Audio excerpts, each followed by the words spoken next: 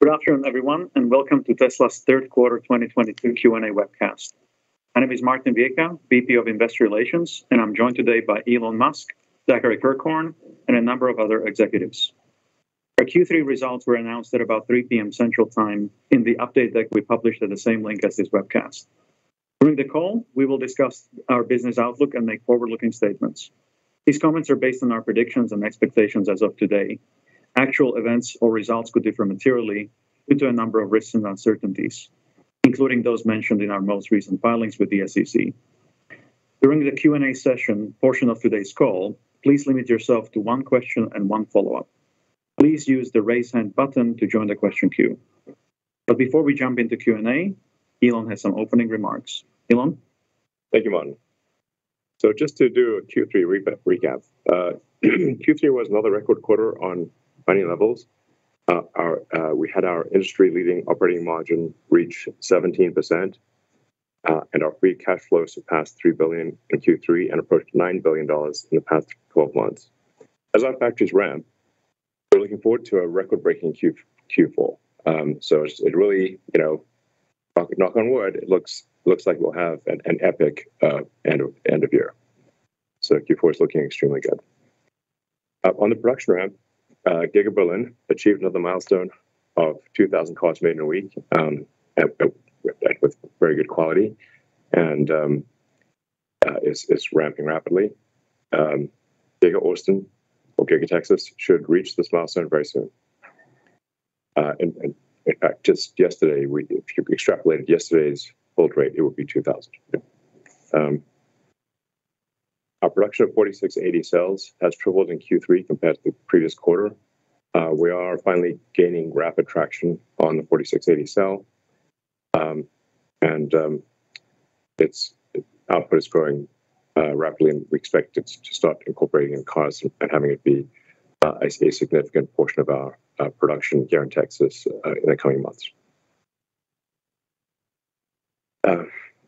We also have our second generation of manufacturing equipment for 4680 cells in Texas, which continues to show great progress along with our original pilot line in Fremont. The Fremont factory team once again reached record production in Q3, and we intend to keep raising production in Fremont. Regarding Autopilot, at the end of September, we hosted our second AI Day and showed the first prototype of our Optimus robot, the latest updates on our Dojo training computer, and a wide range of improvements of full self-driving software. Our vehicles have now driven nearly 60 miles in full self-driving beta mode, and this number continues to grow exponentially.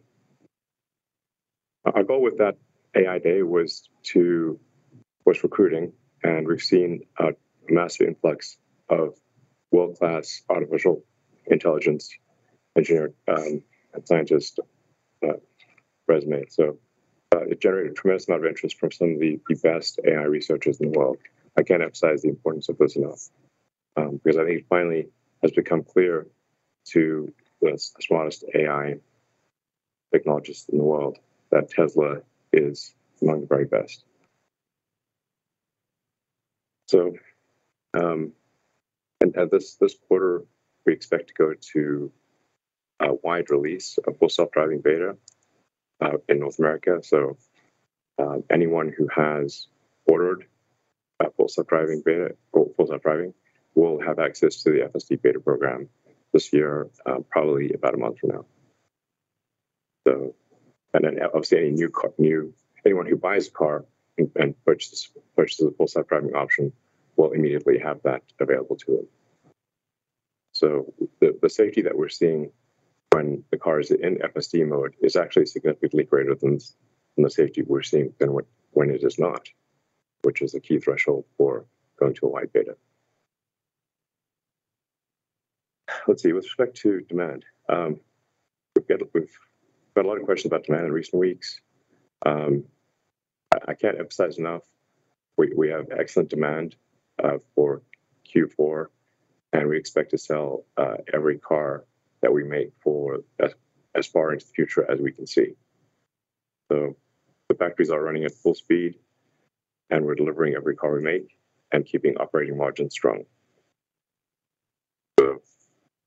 we're still a very small percentage of the total vehicles on the road. Of the 2 billion cars and trucks on the road, but we only have about 3.5 million. So we've got a long way to go to even reach 1% of the global fleet. Let's see. Based on my what people are, based on many things, but certainly questions I get on Twitter about buybacks, and I think every one of our board members has gotten questions about buybacks. We've debated the buyback idea extensively at the board level. The board generally thinks that it makes sense to do a buyback, but we want to work through the right process to do a buyback. But it is certainly possible for us to do a buyback on the order of $5 to $10 billion, even in the downside scenario of next year. Even if next year is a very difficult year, we still have the ability to do a $5 to $10 billion buyback. This is obviously pending board review and approval. So it's likely that we'll do some meaningful buyback. So in conclusion, while the market themes revolve around the short term, it's very important to focus on the long term. I can't emphasize this enough with investors, and I think long-time investors obviously recognize this with Tesla. You have your sort of local ups and downs, but the long-term trend has been extremely good. And several years ago, I said, I think on an earnings call, that I thought it was possible for Tesla to be worth more than Apple, which was then the highest market cap company, I think, on the market. And Apple at the time, I think, was around $700 billion. And I said it required incredible execution, and at least some luck. And we didn't indeed achieve that. Tesla went, in fact, far past Apple's market cap at the time. And now I'm of the opinion that we can far exceed Apple's current market cap. In fact, I see a potential path for Tesla to be worth more than Apple and Saudi Aramco combined. So now that doesn't mean it will happen, or that will be easy. In fact, I think it will be very difficult. It will require a lot of work, some very creative new products, tremendous expansion, and always some luck. But for the first time, I am seeing. I see a way for Tesla to be, let's say, roughly twice the value of Saudi Aramco. And I think that's. I haven't quite seen that yet. I mean, this is the first time I'm seeing that potential. So, I mean, we have an incredible product portfolio. I think we've got the most exciting product portfolio of any company on earth. Some of which you've heard about, some of which you haven't. We're in the final lap for Cybertruck. We're building the Cybertruck line here at Giga Texas, Austin, and making a lot of progress in the robotaxi platform design. And then with respect to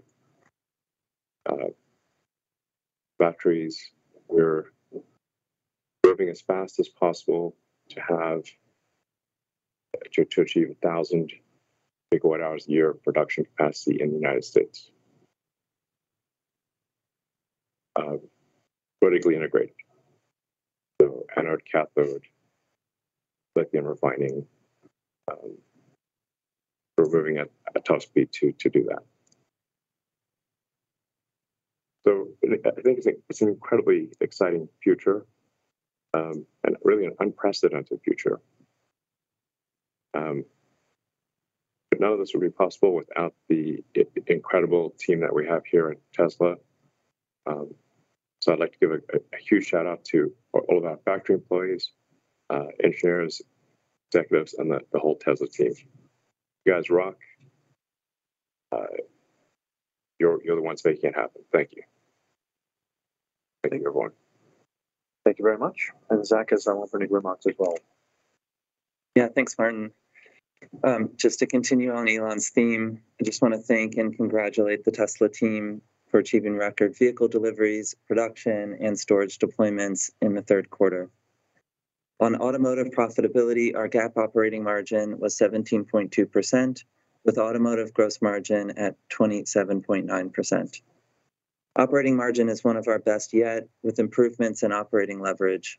However, Austin and Berlin ramp costs weighed on our margins, particularly if you compare it to Q1.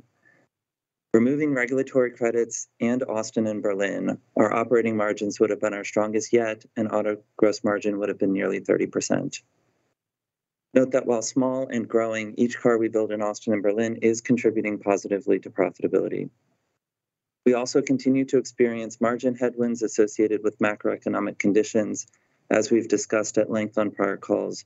In particular, raw materials, logistics, and foreign exchange was a big part of this past quarter. On energy profitability, we achieved our strongest gross profit yet for this business, driven primarily by record volumes of our Megapack and Powerwall products. Our free cash flows were also a record, despite an increase in cars in transit at the end of the quarter, which has a negative impact on working capital. Specifically on cars in transit, as noted in our press release on October 2nd, we've started to experience limits on outbound logistics capacity, which we didn't anticipate. This issue is particularly present for ships from Shanghai to Europe and local trucking within certain parts of the US and Europe. Our historical operating pattern of batch building by delivery region leads to extreme concentrations of outbound logistics needs in the final weeks of each quarter. Just to put this in perspective, roughly 2/3 of our Q3 deliveries occurred in September and 1/3 in the final 2 weeks. As a result, we've begun to smooth regional builds throughout the quarter to reduce our peak needs for outbound logistics. We expect this to simplify our operations, reduce costs, and improve the experience of our customers.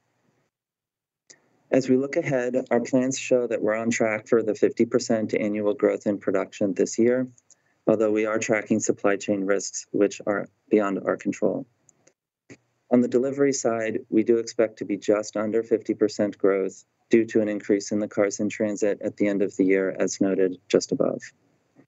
This means that, again, you should expect a gap between production and deliveries in Q4, and those cars in transit will be delivered shortly to their customers upon arrival to their destination in Q1.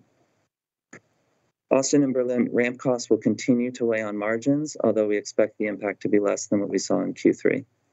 And as Elon mentioned, we are continuing to build as many cars as possible while also maintaining strong operating margins. Thank you. Thank you very much. And let's go first through the shareholder questions.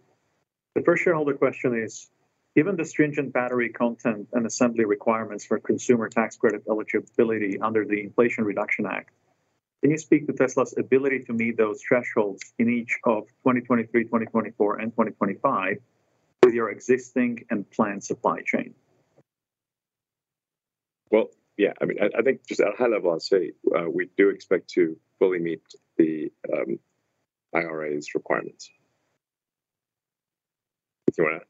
Yeah, we view the passing of the Inflation Reduction Act as a significant boost towards accelerating our mission, while also scaling the battery supply chain at large in the United States. We expect Treasury to publish detailed guidance by the end of the year. Until such time, it's difficult to fully determine the eligibility criteria, but we believe Tesla is very well positioned to capture a significant share of that for solar storage and also electric vehicles.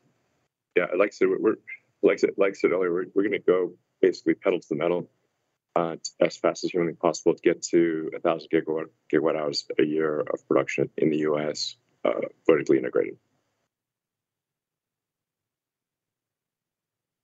Thank you. Let's go to the next question. The next question is, what updates can you offer on the backlog and recent order intake trends, especially outside of the US and especially in China?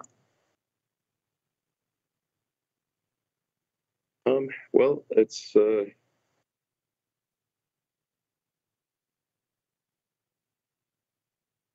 there's definitely, China is experiencing a bit of a recession of sorts, which is property market, seems to be driven by property market mostly. And Europe has a recession of sorts driven by energy. The US actually is in pretty, North America is in pretty good health. Although the Fed is raising interest rates more than they should, but I think they'll eventually realize that and bring it back down again.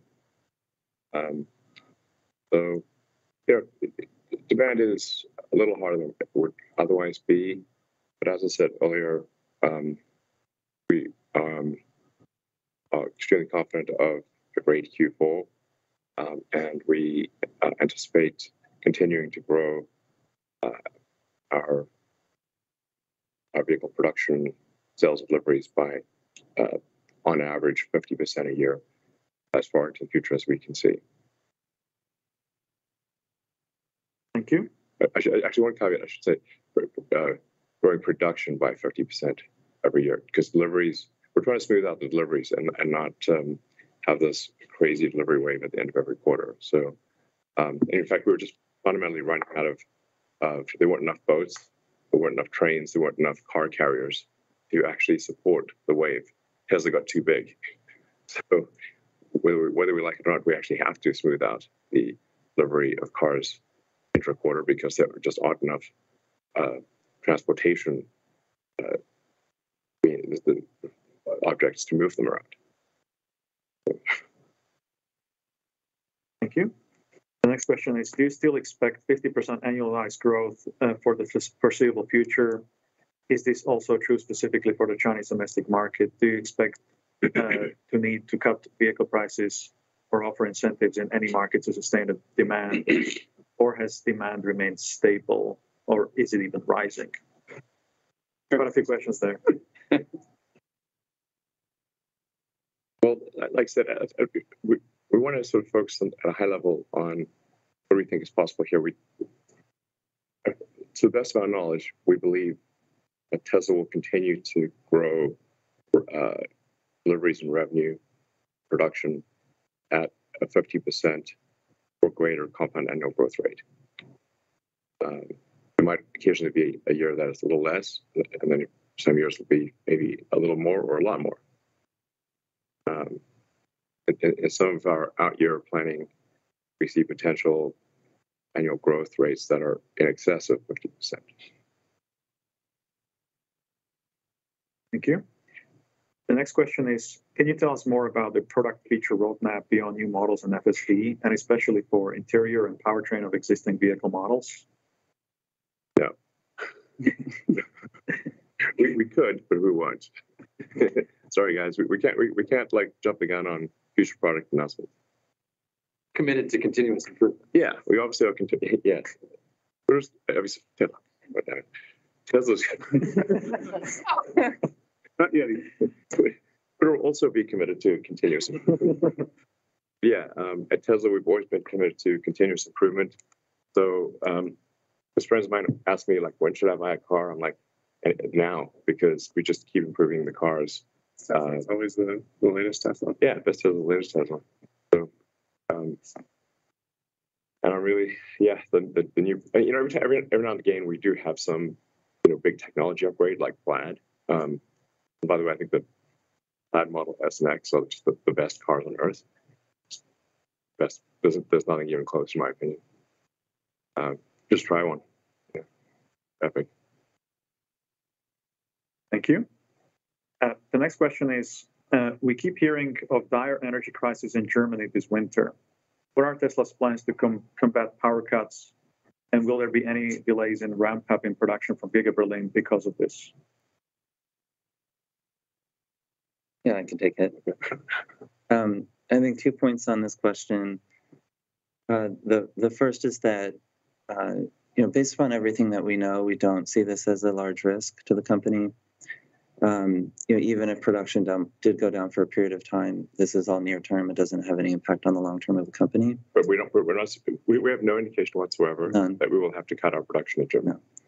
And we put in place backup plans, and we're working through the supply chain as well. Nearly all of our suppliers are prepared as well. So we'll see how this plays out, but it's not something that we're terribly worried about. Thank you. And the next question is, how is production planning going for the Cybertruck? What is the initial phase 1 production target? When can we expect an update on pricing and final design? Yeah, I mean, as Elon said earlier, we began facilities preparations here in Giga, Texas for Cybertruck. We're still on track to enter early production in the middle of next year. We've started our beta builds of all of the body in existing. When can I drive my beta? That's the question. In a few weeks. Okay, great. Thank you. And that's going well. We continue ramping up through the end of next year and into 2023. Great. Yeah, that car's gonna be sick. And sick. That's gonna be a Hall of Famer, next level. Sorry, it took it longer than expected, but there were a few things that got in the way, like insane global supply chain shortages and pandemics. Sure, force majeures if there ever was one. All right, thank you. Of course, Tesla Semi, of course. So we'll be handing over our first production Tesla semis to Pepsi on December 1st. I'll be there in person, and we'll begin ramping up production of the Tesla Semi, which is a max load heavy truck. Yeah, that's the Class 8 truck. Class 8 truck. No sacrifice to cargo capacity. Yeah, no sacrifice. Exactly. Very important. No sacrifice to cargo capacity. 500-mile range. Just be clear, right?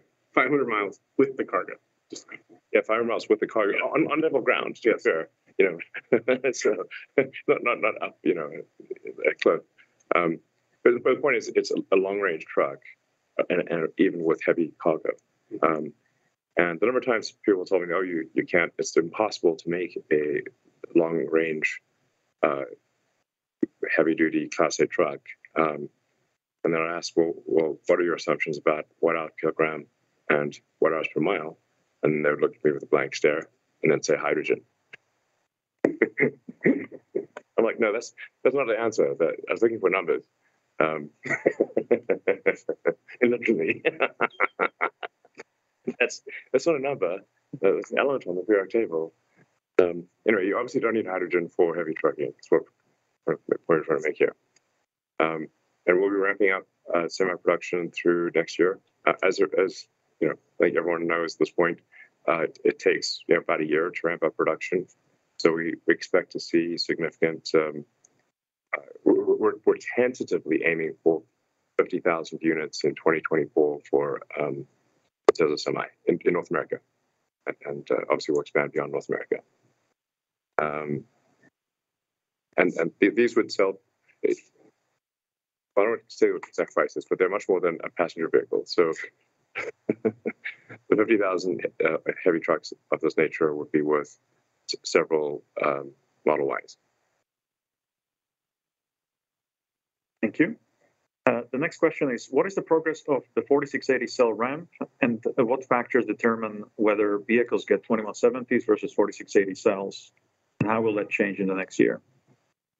Ramp is going well. As Elon said, total output is up 3x quarter over quarter, and production is tracking to exceed 1,000 car sets per week this quarter, as we said last quarter. Our focus is now shifting from 100% ramp to cost and further expanding production capacity in North America, as Elon also mentioned. On the 2170 versus 4680 in our factories, we really attempt to minimize factory complexity and product changeover, while still making sure we get enough new product into the field to learn how it is performing. And that sort of mix is going to shift as the 4680 scales here and the overall factory ramp proceeds in Texas. Right. But basically, in a nutshell, 4680 ramp is growing exponentially, and it's going well. It's looking good. This is gonna. be a very major factor in the future. There are a lot of packs up 6. Yes. Like I said, our goal is to strive towards 1,000 gigawatt hours a year of annualized production in the United States alone by Tesla, not including suppliers. Suppliers would be on top of that. We need to get 300 to 400 terawatt hours built to accomplish our goal. Yeah, there's roughly, to transition Earth to sustainable energy, our rough calculation for both stationary and vehicles is 300 to 400,000 gigawatt hours, or 3 to 400 terawatt hours. So when you're like 1 terawatt sounds like a lot, well, it's a lot of terawatt hours to go. Yeah, and I should say, like, on the cathode side, the main cathode we think will probably be iron, and mostly iron, because iron can scale to very, very high tonnage, and then some nickel. The exact percentages are hard to figure out, but it's probably at least twice as much iron cathode as nickel, maybe more, and then there's the manganese wild card as well. Does that sound right to you? Yep. Okay. And on that note, we're pursuing aggressively North American iron cathode supply. Yeah. And have, we can talk more about that at a future date. Yeah.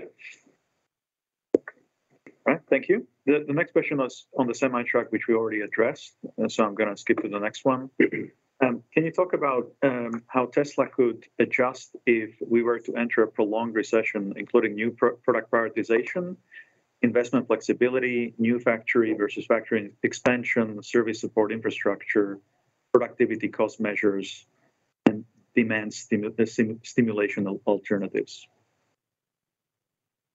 Well, to be frank, we're going pedal to the metal, come rain or shine. So we are not reducing our production in any meaningful way, recession or not recession. So it's the 1% point you made. Yeah, exactly. So everyone, I think the public at large realizes that the world is moving towards electric vehicles, and that it's foolish to actually buy a new gasoline car at this point, because the residual value of that gasoline car is going to be very low. So, so I think we're having to be in a very good spot. That I wouldn't say it's recession-proof, but it's certainly recession resilient. Because basically the people of Earth have, in large part, made the decision to move away from gasoline cars to electric cars. And then we're in transitioning electricity generation to sustainable, you need solar and wind with a stationary battery pack to buffer the power. So you have 24/7 power, because the wind doesn't blow all the time and the sun doesn't shine all the time. So that also is, we actually see the energy storage business, stationary storage, growing more like, I don't know, 150 to 200% a year. So much faster than cars by a lot. Yeah, sorry, just to add, before you jump in, Martin, I mean, just to echo Elon's point, I mean, I think, where our cash balance is, what our forecasted cash generation is, where our margins are as a company, I mean, we can withstand quite a lot of downside before we would have to dig into our capital plans, supercharger expansion, product lineup. So, the business has done quite well over the last handful of quarters. And this is a real opportunity, I think, for the company to press forward in the most aggressive way, as Elon is mentioning. Yeah, I mean, we try to model out, like, let's say 2023 is a brutal recession year. Even then, we generate meaningful cash.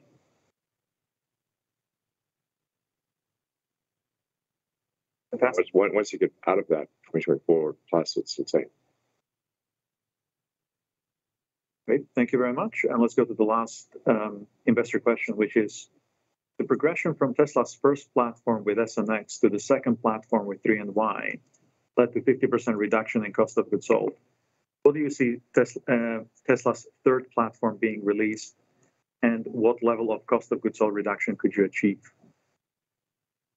Well, we don't want to talk exact dates, but this is the primary focus of our new vehicle development team, obviously. But yeah, we're at this point, we've done the engineering for Cybertruck and for Semi, and so well, obviously you can guess what we're working on, which is the next generation vehicle, which will be probably about half the cost of the 3Y platform. It'll be smaller, to be clear, but it will, I think, swiftly exceed the production of all our other vehicles combined. Yeah, I mean, obviously, we're going to take everything we learned from SX, 3Y, Cybertruck, and Semi and pour it into that platform. But we, as you've said to us many times, we're on a 2-for-1 target. So, yeah, that implies that trying to get to that 50% number again. Yeah, that's exactly. It's like what would it take to. That's exactly what Lars describes is what we're trying to figure out. How do we make 2 cars for the amount of effort that it currently takes us to make 1 Model 3? Yeah, effort, costs, yeah, perform, both things considered. Yeah, all those things. Half the loss, half the cost, half the factory floor space. For twice the output. And we do believe this can be done. Yeah. By the way, I should mention that when I said that probably that I see a path, again, extreme, very difficult path, incredible execution required, massive amount of hard work and some luck to get to where Tesla is worth as much as Apple and Saudi Aramco combined. I wasn't including Optimus.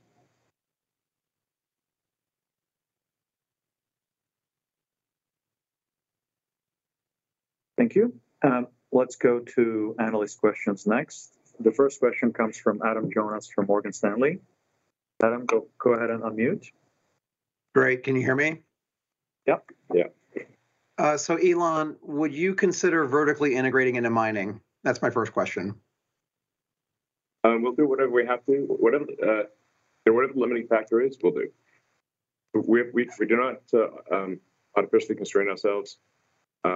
We don't vertically integrate just for the hell of vertically integrating. Like if there's a great supplier who's better than us, or we think at least very good, or even where the economics of comparative advantage suggests that we should use that supplier, even if we could beat them, but we could use our resources to do something else that would be more productive, then we won't insource in that case. But if we have to go mine, we will mine. Okay, thanks, Elon. My follow-up is, 1 terawatt hour of manufacturing in the United States, vertically integrated. I guess my question is, what would need to change with U.S. permitting laws to allow that? Kind of what would be your message to this administration or next? And do you think you could do a terawatt hour? What's the going price of that? Can you do that for under $100 billion in the States?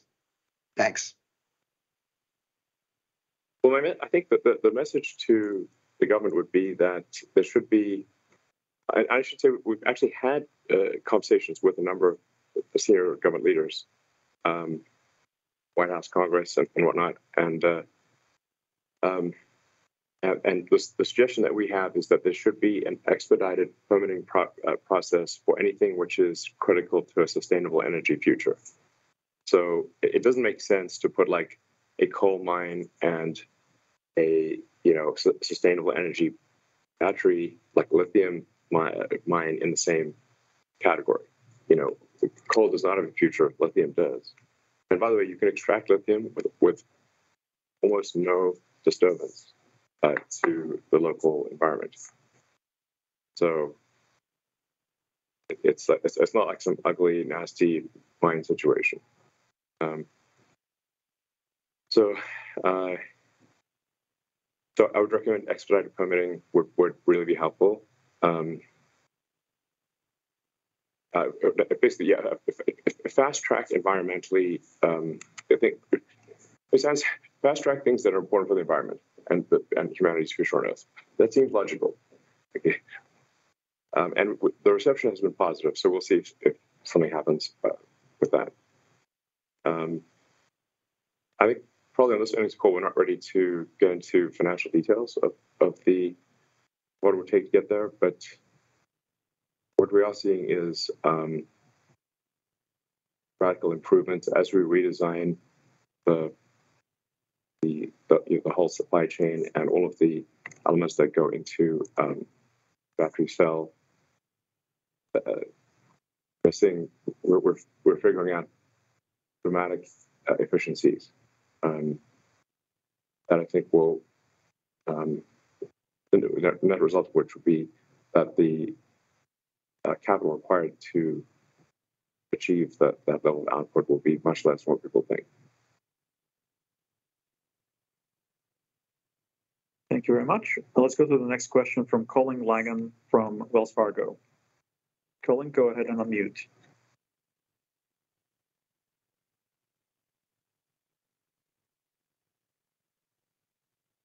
Colin, can you click unmute? Oh, you hear me now? Yeah, we can hear you. Oh, okay, sorry about that. Any update on full self-driving? I think you had said a couple quarters ago it would be available by the end of the year. Is that still possible? Would it still be like a level 4 or level 5 that you're talking about? And are there any sort of regulatory hurdles you'd have to think about? As I said earlier, we're expecting to release the full self-driving software to anyone who orders the package by the end of this year. It's a separate matter as to will it have regulatory approval. It won't have regulatory approval at that time, but the car will be able to take you from your home to your work, your friend's house, to the grocery store, without you touching the wheel. So it's looking very good. And it would mean like level 4, level 5 kind of traditional definition you're talking about? Well, there's a debate as like what are the interventions per mile and all those, maybe the safety interventions per mile.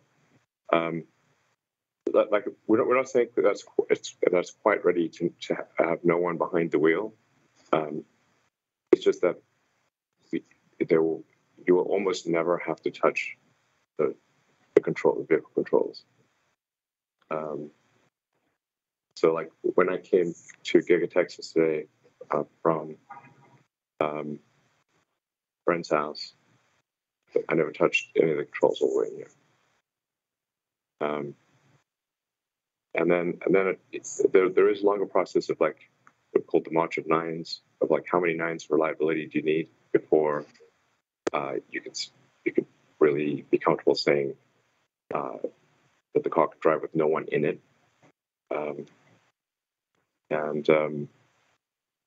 That's there's some subjectivity as to how many nines you need, but I think we'll be pretty close to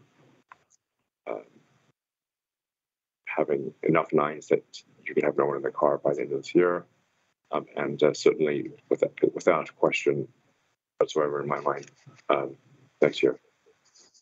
And I think we'll also have enough data next year to be able to show to regulators that the car is safer, much safer than the average human. Got it. And just as a follow-up, you mentioned in the prior questions about IRA. I mean, it sounded like you thought you could get. Can you get all of it? I mean, because my interpretation is like the production credits, battery component credits for buyers seems very likely for you guys. Is the sourcing part of it possible? Because that seems like a pretty tough hurdle given how much has to be sourced from the U.S. Yeah. So we have a cross-functional team that's looking very closely at it. As you mentioned, the sourcing threshold increases by the year. So we're looking at all options and also getting some clarification from Treasury. It's important to say that's only a fraction of the other credits. We do manufacture ourselves in the U.S. We manufacture the modules in the U.S., so that's pretty free and clear. So, yes, we feel confident that we'll have a path as these incentives, as the threshold sort of increases by the year. Yeah, we'll meet those thresholds. Thank you. The next question comes from Colin Rush from Oppenheimer. Colin, please go ahead and unmute yourself. Thanks so much, guys. You know, the operating leverage has been pretty impressive here, and I'm curious about areas where you could, invest in an incremental way, whether it's on the R&D side or on the sales side to accelerate growth or cost reduction, or should we be thinking about this level of spend on a go-forward basis and some significant operating leverage as you scale up from here? Yeah, I mean, our operating leverage has improved quite a bit. It's the lowest this quarter, I think, ever, and by a decent amount. Our OPEX as a percentage of revenue. I mean, our forecast is that it will keep reducing. I mean, I think the way to think about it is, our total amount of operating expenses will slowly tick up as the company grows. It's very hard to keep it flat with the rapid growth of the company, but it's growing much slower. So some amount of growth there, but the top line of the business is growing so quickly. So I think there continues to be enormous opportunity to improve the overhead efficiency of the business, and we're seeing it. Yeah. All right, great, guys. I'll take the rest of that offline. We are in the at least for now quite good position of we're investing in everything we can think of to possibly invest in, and we're still generating cash. So I guess it's a pretty good place to be. Yeah, I mean, how many R&D programs are we running in parallel right now? A lot. People don't even know all the R&D stuff we're doing. They know some of it, but a bunch of it they don't. I also don't think cash is a good gauge of how much R&D you're. No, it isn't. Because it's like this. Like it's not like engineers are they're not generic. So it's just like, if you spend, 5 billion or 10 billion, that will that your actual R&D or in terms of useful product ship will be proportionate to that. It's just not true. Engineers aren't coming up with some assembly line like cookies or something. Until we get Optimus coming. Yeah, Optimus will change things. What matters is where are the most brilliant people working, and Tesla remains Tesla and SpaceX are two companies where the smartest engineers want to work. I mean, we don't have to spend billions of dollars to invest in the future and invent the future.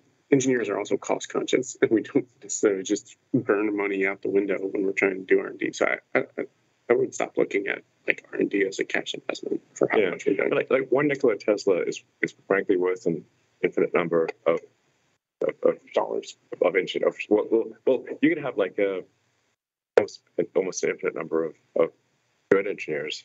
And they would not be able to do what 1 nickel at Tesla could do. You can't make it up in volume. Okay, thank you very much. Let's go to the next question from George at Canaccord. George, hi, good afternoon, and thanks for taking my question. I think it was at your annual shareholders event where Elon mentioned that the prices of many of the materials used in your production have started to come off the boil. If that continues, does that give you an opportunity to adjust prices globally after several increases? Thanks. Well, we're looking at the prices at our prices closely. I mean, obviously, anyone can just Google what the price of, the future price of copper or steel is going to be. It's just like one Google search away. And everyone can see that the commodities on a go-forward basis are on a dropping line. But in electric vehicles, things like battery-grade lithium are still crazy expensive. So we've got a mixture of things where prices are dropping and things where prices are increasing. Yeah, I mean, I would say quarter-over-quarter, steel, aluminum has dropped anywhere between 17% to 20%. At the same time, on the battery side, the cost of shipping has come down tremendously. Yeah. Like last year, the cost of a container on the spot market from Shanghai got as high as $20,000. Wow. And now it's $3,600. It's come back to reality. Yeah. So we're seeing deflation in a lot of commodities, with a few exceptions, as you mentioned, on batteries. There's more deflation than inflation. Definitely. And again, this is publicly available information. Anyone can just Google it. And I think Kathy Wood at ArkInvest is trying to make this point over and over again to the Fed, and the Fed is not listening because they're looking out the rearview mirror instead of looking out the front windshield. Yeah, just add a little bit more context. So, commodity increases were the highest in Q3 that we've seen over the last 2 years. And so, when indexes change, it does take time before they flow through our financials. Yeah, there's latency. This is why I say the Fed's decisions make sense if you're looking out through the rearview mirror, but not if you look out the front windshield. And they should look out the front windshield. Yeah, and so at least of what we know so far, so peak on the commodity side in Q3, I say peak, hopefully it stays the peak. Hopefully it starts to come down. There is a small amount of reduction that we're seeing going into our Q4 cost structure, from steel and aluminum primarily. But it's less than 10% of the total increases we've seen so far. So, we're optimistic here based upon what we're seeing on the indexes for some of our cost structure, that this will start to come in over time. But I just want to set expectations that there's not some windfall of cost reduction in this space coming in Q4. Maybe some as we go into next year. Yeah, I think we'll probably see some cost reduction in 2023. I'd be surprised if we did not. And just as a follow-up, this is for Elon. With your pending acquisition of Twitter and your stakes in SpaceX and Neuralink and Tesla, how much would the combined companies benefit from operating under a single superstructure, if at all, similar to Google or Alphabet? It's not clear to me what the overlap is. It's not zero, but I think we're reaching. I'm not Warren Buffett. I'm not an investor. I am an engineer and manufacturing person and a technologist. So, I actually work and design and develop products. That's what I do. So it's not we're not going to have a sort of portfolio of investments or whatever. So I don't know. I don't see an obvious sort of where they could get combined under an umbrella, at least right now.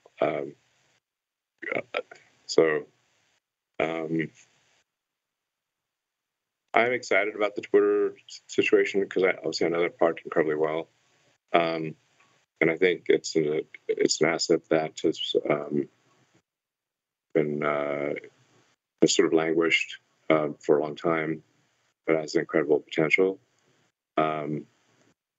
Although obviously myself and the other investors are obviously overpaying for Twitter right now.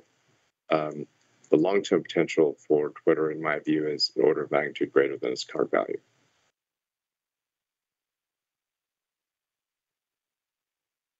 Thank you. Let's go to the next question from Pierre Ferragu from New Street Research.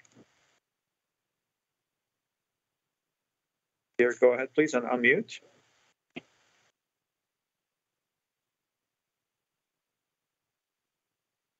Yes, yeah. Can you hear me, guys? Sorry. Yeah, we can hear now.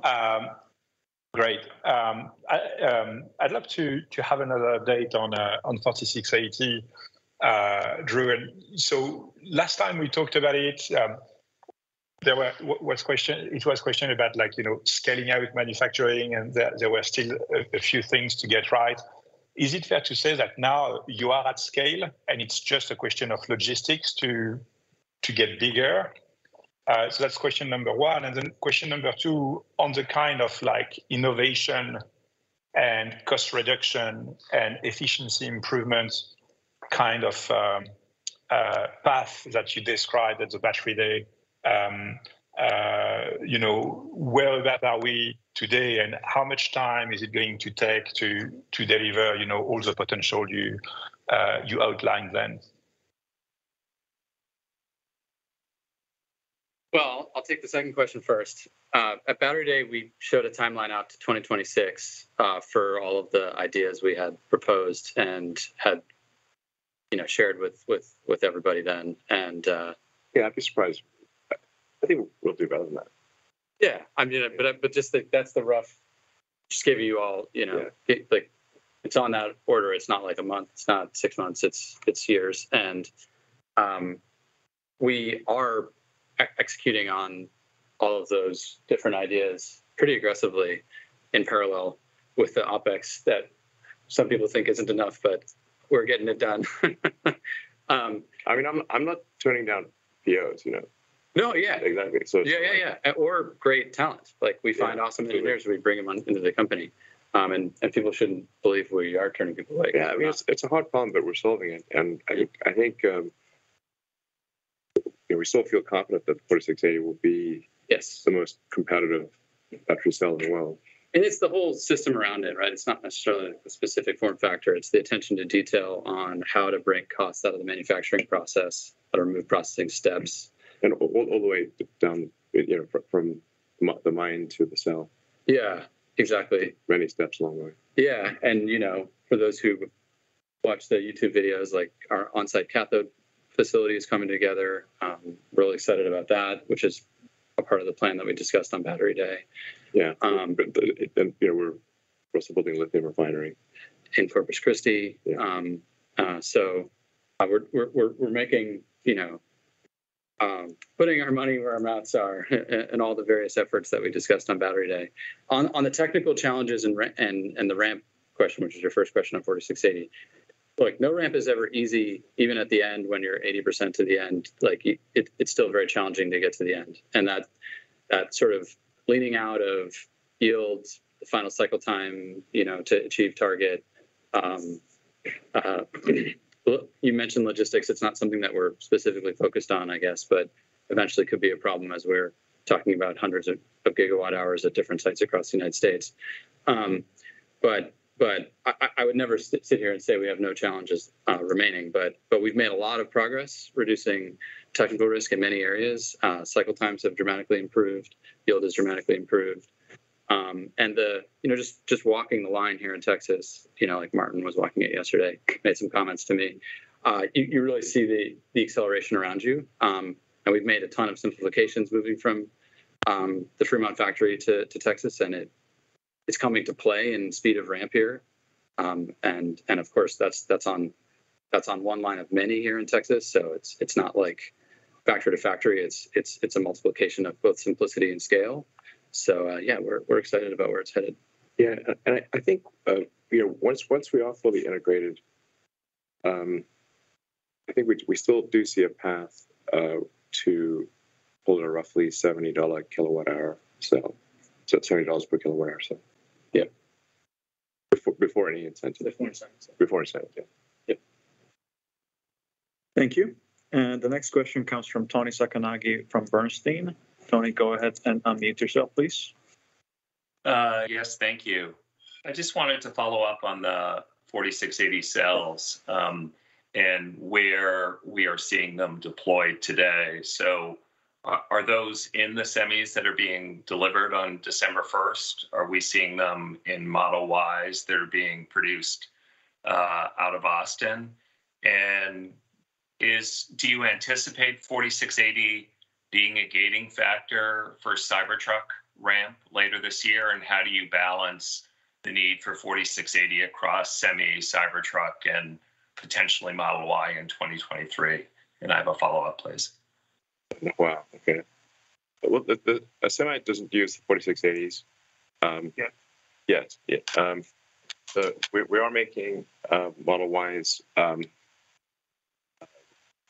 of the Model Ys coming out of Giga Texas are 4680. And I think, Drew, the car you drive around is 4680. Yep. Model Y. 10,000 miles. 10,000 miles. Yeah, it's pretty good. No problems yet. Yeah. Structural pack. Structural pack. Yeah. So, And yeah, I mean, our output at 4680 is growing exponentially. So, but it's worth bearing in mind, like there are entire highly competitive companies that are very smart, that all they do is make battery cells. This is simply one segment of Tesla. Yeah. So, you know, so it's not a total walk in the park. No, there are challenges still ahead that we have not yet surpassed, no doubt. We don't anticipate this being any limiting factor for Cybertruck or anything else.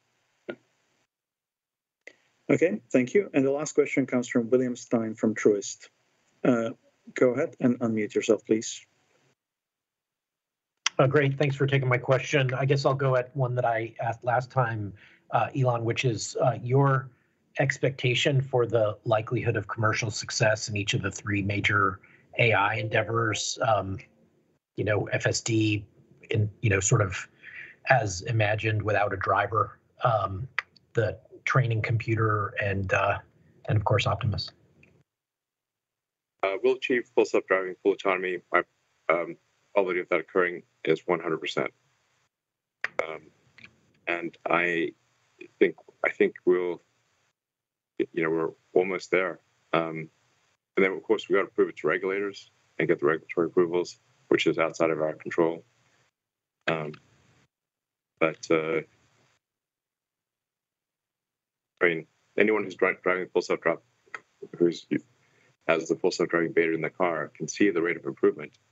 You just experience for yourself that we are in fact getting there. In fact, we almost are there. So anyway, probably achieving that 100%. The Optimus probability of that being a successful product, I think, also extremely high. Given enough time, 100%. Dojo, it's maybe more of a question mark around Dojo of like, can we be competitive with NVIDIA GPUs, even as NVIDIA continues to rapidly evolve their GPUs? So the jury's out on Dojo.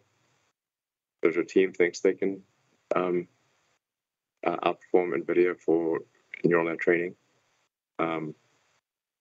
But the jury's out, and we'll probably know, I don't know, next year if that's if that's true or not. But we think we're probably, we think it's, let's say the architecture of Dojo is the right architecture to win. It depends on how well we execute within that architecture. Thank you very much. I think, unfortunately, it's all the time that we have today. So thank you so much for your great questions, and look forward to talking to you in about 3 months from now. Thank you, and have a good day. Thanks, everyone.